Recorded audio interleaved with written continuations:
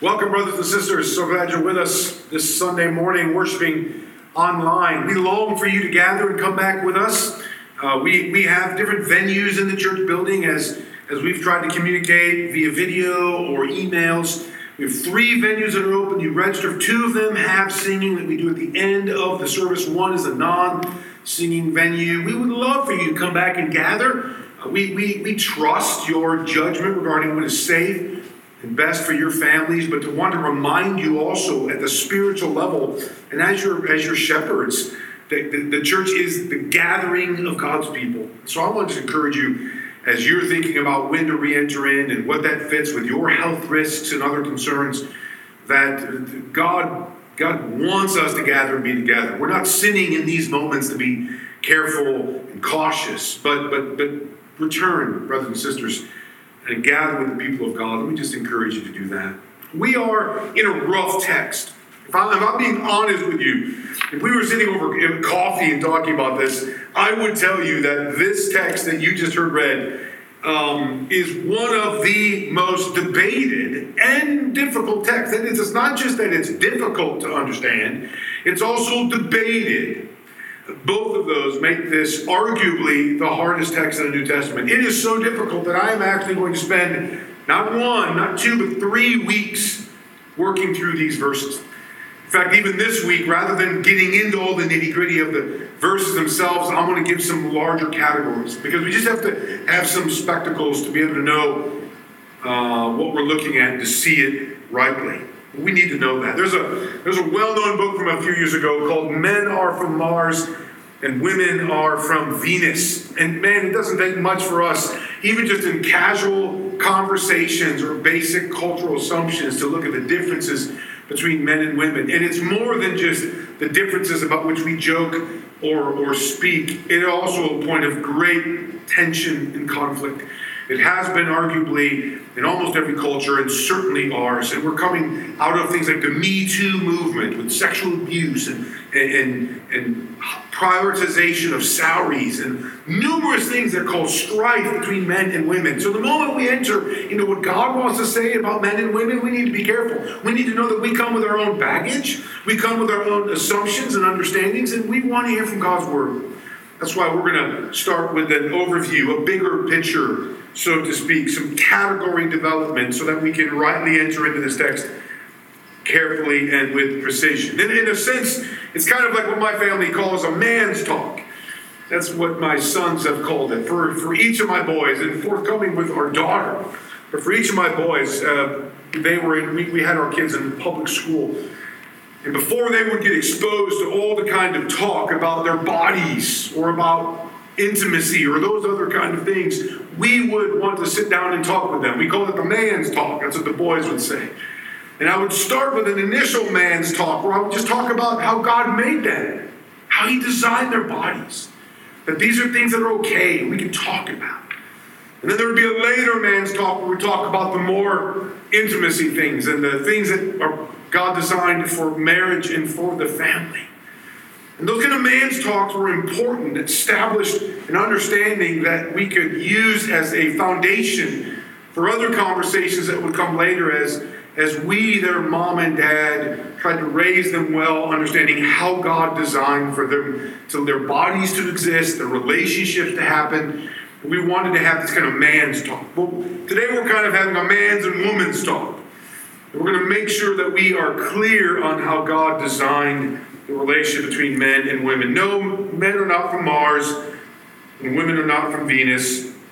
Men and women are from Eden, based on the design of God, their Creator. Let me pray, and then we'll jump in. Father, help us this morning, and even help us for the next 3 weeks to take on what is a difficult text. But Lord, we come to this text knowing that you are the author. These are your words, which means they're good and they're true and they're ones that to which we must submit and align our lives. Father, even if it pushes against us or challenges us, Father, we want to hear your words. So we pray that both we are faithful with your word, not only in the teaching of it, Lord, that I may be faithful for our people, but also that we're faithful in receiving your word. So we ask for your Spirit to facilitate and minister to us in this process. But we thank you for your word. Be with us, I pray, in Jesus' name. Amen. I want to start by just giving some perspective on biblical Christianity and its engagement regarding the topic of men and women. There can be a lot of characterizations about the Christian faith. And I want to just summarize it by saying this. Historic Orthodox Christianity offers a beautiful and foundational perspective on men and women. It is beautiful. Historic Orthodox Christianity takes what the Bible gives as God's inerrant, sacred, authoritative word. And we just believe that what God says about men and women is beautiful. And I even want to say that because the story we believe about the world, how it was made, what our purpose is, the story we believe and therefore live really matters. And we just need to be reminding our people, the church needs to be reminded that God's word tells the story, not a story, the story of the world, from creation to new creation, all the way through the work and person of Jesus Christ. And that story fits who we are, how we're supposed to live, how God made us, why he made us, and how we're supposed to live in light of all that. The story matters. We should be teaching our children, reminding one another about this story. And this could not be more important than when we're thinking about the genders or the sexes. And I won't qualify those things throughout my message in the next couple weeks. Gender, generally speaking, is defined as cultural assumptions regarding man or woman. Sexes language is generally more the biological categories, the parts versus the cultural aspects. I'll use those terms synonymously and primarily use the language of gender, though I'm well aware that in academic discourse, etc., there is debate and discussion over those things. That's not something we need to enter into. We believe, as with historic Christianity, that God made male and female, and we believe that is the true story of the world. But there is great confusion in our day about these things. The story that this culture or the world and other cultures tell is a story that surrounds debate. And even more than that, there has been horrible stories of abuse going on between men and women. And this abuse isn't just outside the church. Even in recent years in churches in the greater Chicago area, here in northern Illinois, there has been abuse by men toward women. And so we want to enter into this conversation with that in mind. There is brokenness out of which we exist. So let me just summarize the kind of three things that help explain the historic Orthodox Christian view on men and women. First is the design. In Genesis 1 to 3, the beginning of the story speaks of the interrelationship. Hear all these words. The interdependence and the essential equality of men and women. That's the story the Bible tells. There might be different versions that you have heard, but the story the Bible tells is that God made man and woman, male and female, in his image. He didn't just make man in his image, he made woman in his image. When he gives the commands about be fruitful and multiply and cultivate creation, he wasn't just speaking to the man, he wasn't just speaking to the woman, he was speaking to the man and the woman. Humanity is a plurality. It is man and woman, both made in the image of God, both designed to cultivate creation in cooperative harmony and mutual blessing. That is so important to know that when you see the beginning of the biblical story, Genesis 1 and 2, you are told that God designed humanity to be made of male and female. And they were supposed to be so beautifully interrelated, literally in one flesh, that they reflected the fullness of the design of the pinnacle of creation, which is what humanity is. Of all the creation aspects of creation, 6 times God said it was good, but when he made humanity and described their mutual participation and cooperation and harmony, he said, and it was very good. But then you can talk about the great divorce. Not just the design, but the divorce. What we find is that what we understand as sin, the fall Christians will speak of, when humanity rejected God's purposes and God's plan and really God's person, we learn that there was a divorce. Genesis 1 through 3 teaches us of this divorce, and that divorce wasn't just between creation, you and me and Creator. It was among creation. There was a divorce between humanity and between even men and women. In fact, Genesis 3 specifically teaches us that there will be power in politics that exists between men and women. Listen to Genesis 3:16. To the woman, God said, I will multiply your pain in childbirth. And this is part of the curse against creation after the fall. And then he says this, your desire, Genesis 3:16, your desire shall be contrary to your husband. Your desire shall be contrary to your husband. Like he's letting us know that when that divorce happened between creation and creator, that vertical divorce where we are separated from God, that is only mediated through the work and person of Jesus Christ. There wasn't just a vertical separation and divorce, there was a horizontal one. And now those that are literally made to go together are at odds with one another. That there's conflict and brokenness. Brothers and sisters, who hasn't seen this in our worlds? Who hasn't seen this in our homes, in our own lives?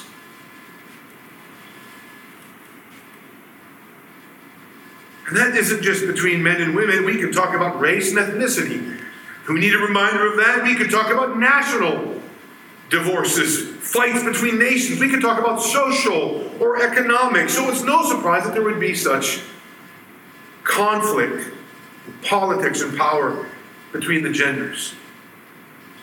Yet remember, men and women are from Eden, not from Mars and Venus, but from Eden. That was the design. The divorce is because of sin. So there we face a dilemma. Seeking to follow the design as people of the divorce. How do we follow the design? Lord, help us to see your design and to follow that in our marriages, in our relationships as brothers and sisters, in the church, as sons and daughters of the King. And I think that's why that theme of marriage is so significant in the Bible. I'm not just talking about human marriage. I'm saying that the theme of marriage becomes this theological theme that runs throughout the Bible. In the Old Testament, God speaks of his people as an unfaithful, adulterous bride. He is the groom. In the New Testament, Jesus is the bridegroom. And the church is the bride of Christ. So you see that horizontal and vertical again. The importance of marriage in the Bible is not only that restoring the divorce between God and humanity, vertical, but there's also this focus on that reunification of God's people as and through the blood of Christ as Christians. That's where Christian marriage can be, difficult, but so beautiful.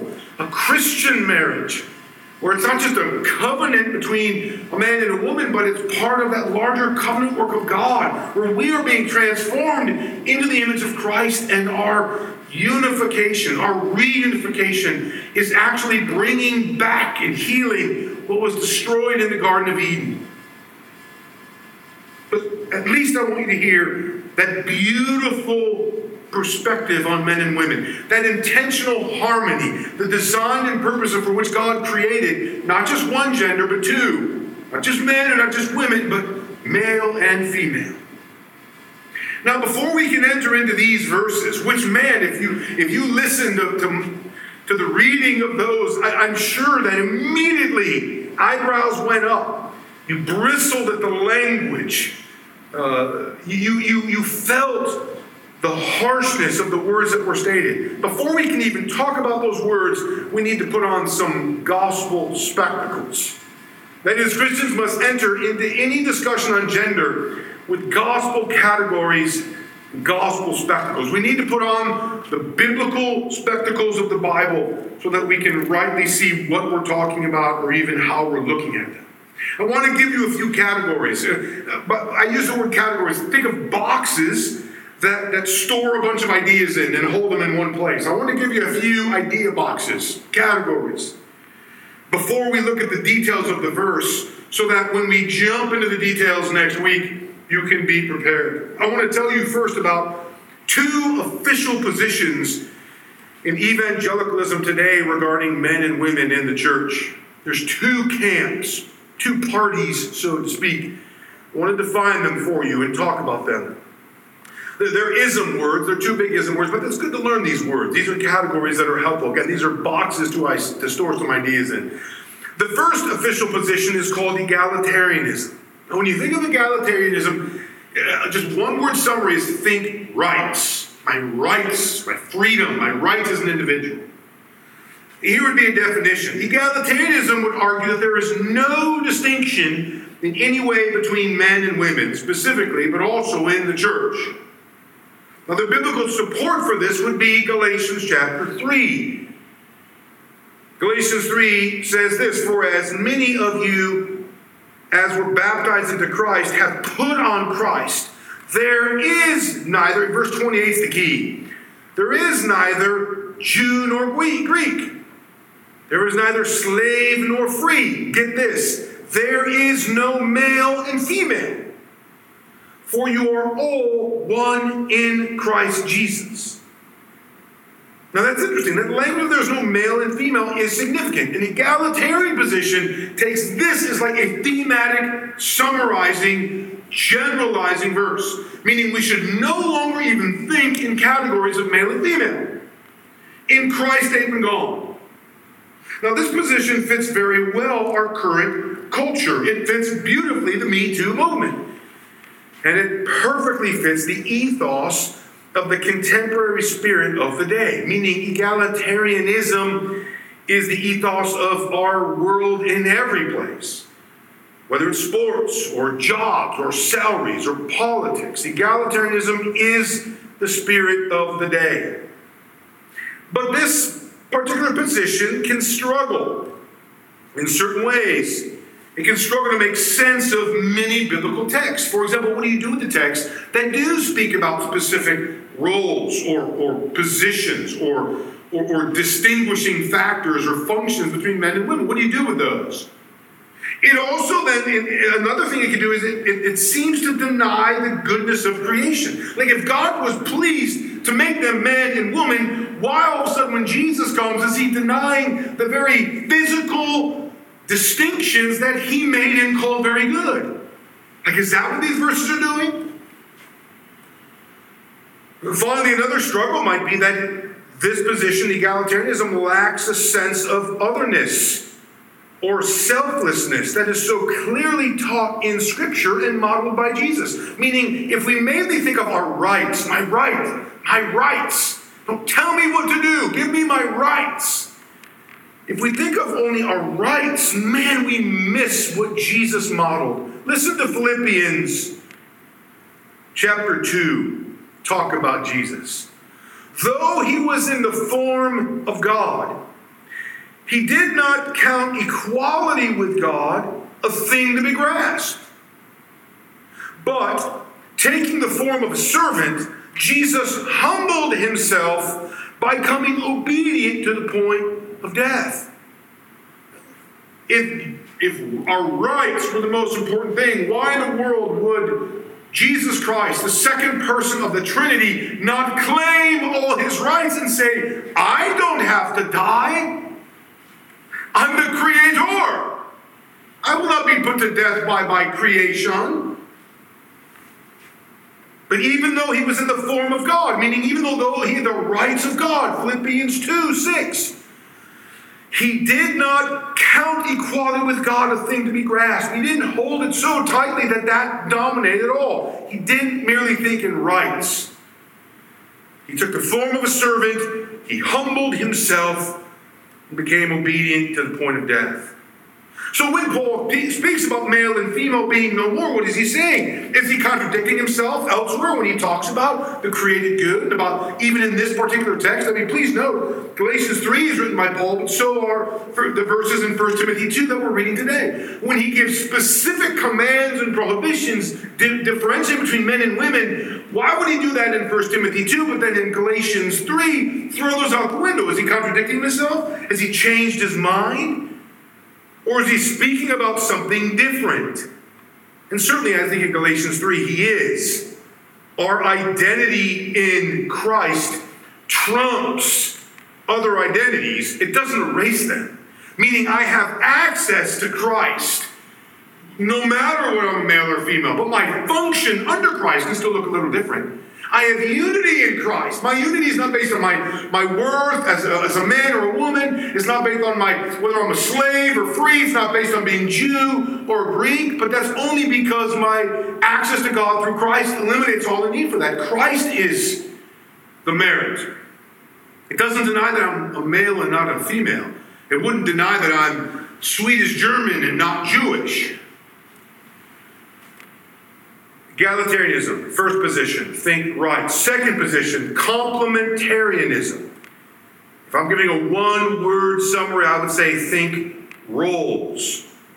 Here's the definition. There is a God-designed structure that distinguishes between men and women in the church. The biblical support for this would be, arguably for some, that well-known passage in Ephesians chapter 5, starting in verse 22, where it says, "Wives, submit to your own husbands as to the Lord. For the husband is the head of the wife, even as Christ is the head of the church.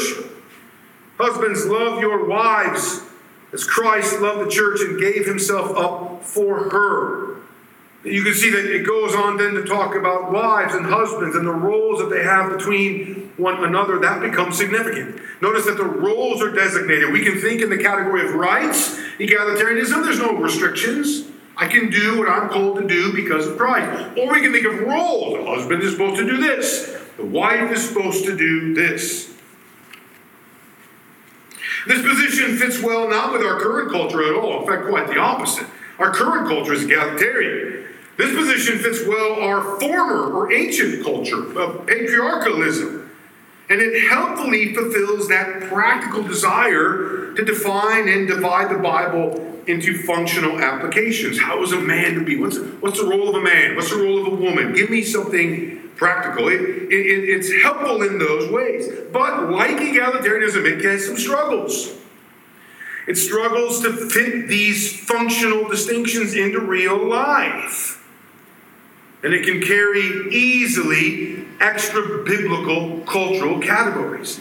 So what does that mean, that someone is the head?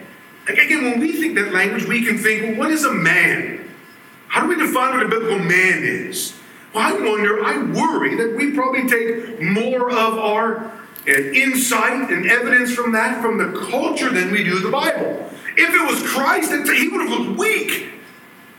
He wouldn't have looked strong. I remember reading a book called Wild at Heart by a guy named Eldridge. He tells the story, I believe it was of his son who came home from school and was told that there was a bully there. And this bully was messing with him and other kids, and Eldridge took his son. I'm not quoting verbatim at all, but he pulled his son close and he says, the next time he comes up to you, I want you to wallop him, make a fist like this, and you wallop him as hard as you can in the stomach. And lo and behold, that's what happened. And the next day or so, the bully came up and the son punched this bully in the gut, and boom, it ended. The bully never came at him again. That's John Wayne, man. That's Rambo, Commando. That's a manly man. Nobody messes with me. And then you get Jesus. He literally controlled the oxygen in the lungs of the Roman soldiers who mocked him and beat him. He had hordes of angels that could have slaughtered all of Rome in a matter of hours. And yet he humbled himself to death. When jumped in the garden, Peter pulls out rightly, right? Peter's John Wayne. He pulls out the sword to attack and slices Malchus's ear, and Jesus rebukes him for using force. Was Jesus not a man? Is a man who's tough, puts down the bullies, doesn't show any weakness, and change diapers and help in the kitchen. I'm a man. Again, how do we get these categories?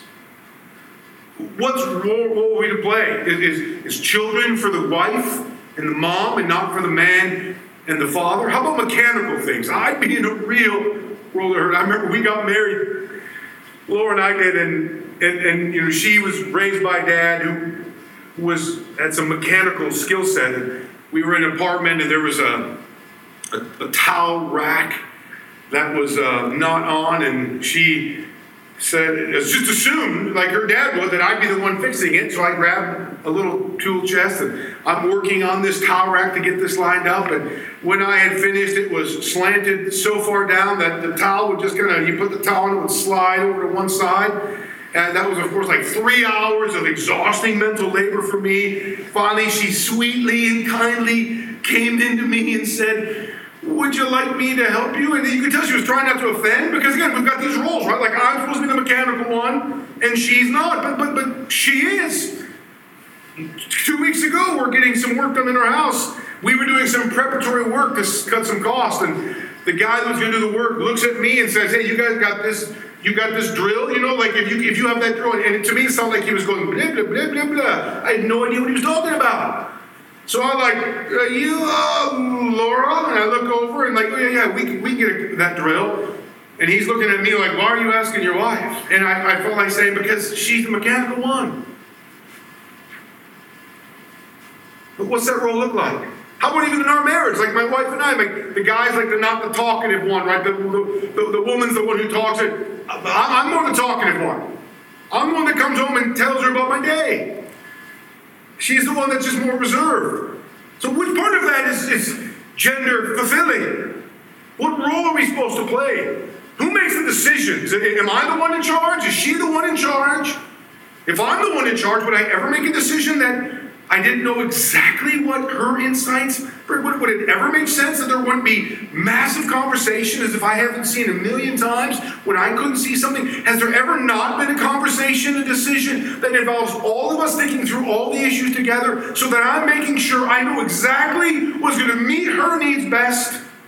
Wouldn't that involve her rather than, wait, let me order for you? I remember even meeting a couple once where the wife, this was probably 20 years ago, but the wife said, you know what, I wish I didn't have to vote. I wish my husband could just vote in my stead. Really? Didn't God make you equally in his image? Are you not a full person? Didn't he give you a brain, a will, and a mind to vote as well? Brothers and sisters, as much as there's truth to God having a structure, a design depicted in things like complementarianism, there's also been massive amounts of abuse. Any Christian leader who is not suffering and serving, any husband who is not suffering and serving the most in that relationship fails to follow the Christian image. We miss this when we go to Ephesians 5. Verses 22 to 33, there's that passage, and that's the one that the women can so often say, oh, I hate that passage, it's talking about submission, and it uses that word. But I remember when I was teaching at Biola, I would teach through this text, and I would say, listen, I'd have a class of a little over 200 students in this New Testament survey class. And I would go through this text, spend a whole hour on it. And I would show, hey, just so you know, guys, there's some verses to the women, and they're thick and dense, and they use submission language, but there's like double the verses on men, and women might have to be functioning in this submission language, fair enough, but you're supposed to die for the woman. Like, so unless you're willing to give up your life, unless you're willing to see how radical Ephesians 5 was in the early church, where women were like no value, they were just property. They were used and abused. And then in walks the gospel of Jesus Christ. And Paul says, you literally should die for what you have thought was just your property. You died for that woman. Like you serve her.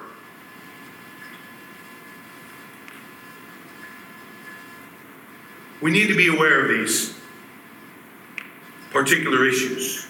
Those are the two common positions, and those positions are debated. And to be honest with you, brothers and sisters, they can even split churches. This isn't an official position, but I'd like to use a different word when you think about that initial design. If I could offer an unofficial position that avoids some of the baggage of the others, I would use the word not egalitarianism and not even complementarianism, but I would use mutualism, a gospel-based gender mutualism. You know what the word mutuality means? Mutuality is the condition or quality of being mutually dependent. That's Bible talk. Like, this word expresses what the Bible is saying. Like, literally, the woman came from man, and every other man has come from woman. Literally, your parts work together. Literally, man was not made to be without woman. That's mutuality. You don't even start with, well, who's in charge? Or you don't even start with, what are my rights? You just see that design of cooperation. Like, that's what you start with, is cooperative design.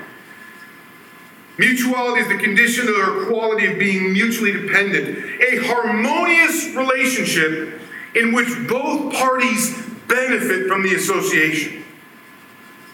There's people that speak of economic mutualism or biological mutualism. I want us to think of gospel-based gender mutualism. So if egalitarianism has us think of rights, and complementarianism has us think primarily in roles, I wonder if mutualism has us think of responsibilities and rewards. Meaning, before whatever my role is, and we can talk about those, and that'll come up in the next couple of weeks. But whatever my role is, my first thought is not my role or my right, but my responsibility. God made me to connect, to minister, to be harmonious with another. Their interests become my interests. Responsibilities and rewards. God made me to find fulfillment, not in my rights or not in my roles, but in that mutual cooperation and harmony. When you think of rewards, think of like gift and blessing.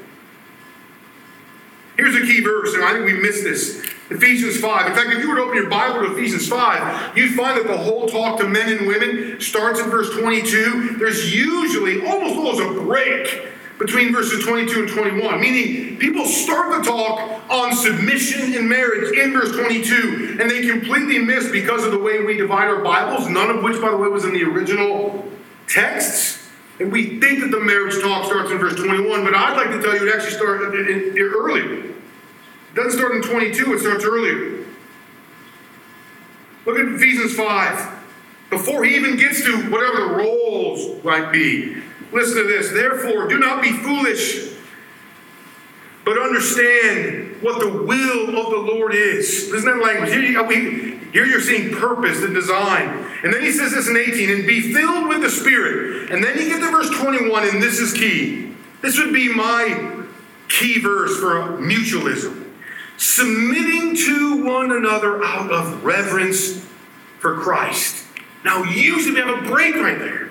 But before it ever mentions wives submit to your husbands, it first says submit to one another out of reverence for Christ. And if you want evidence of this, in the actual Greek New Testament, out of which we're translating in English, the word submit in verse 22 is not there. It's implied, and it's right for your translation to put in there. But if you look in my notes, I have verse 22, wives, brackets, submit to your husbands. Meaning, the original would have read something like this.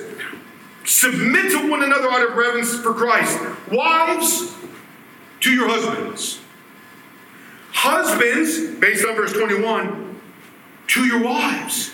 Now that submission may look different, just as our bodies look different. But note the mutuality. It is so strong that Paul doesn't even, i.e. God doesn't even put the word submission in verse 22, because he wants the force of mutuality to be there. So the moment we think of rights or roles, we're missing the mutuality. I like the word mutuality because it reflects God's design for interdependence, for cooperation, for harmony. It is a mutual submission as to the Lord. Again, look at Ephesians 5:21. Submitting to one another out of reverence for Christ.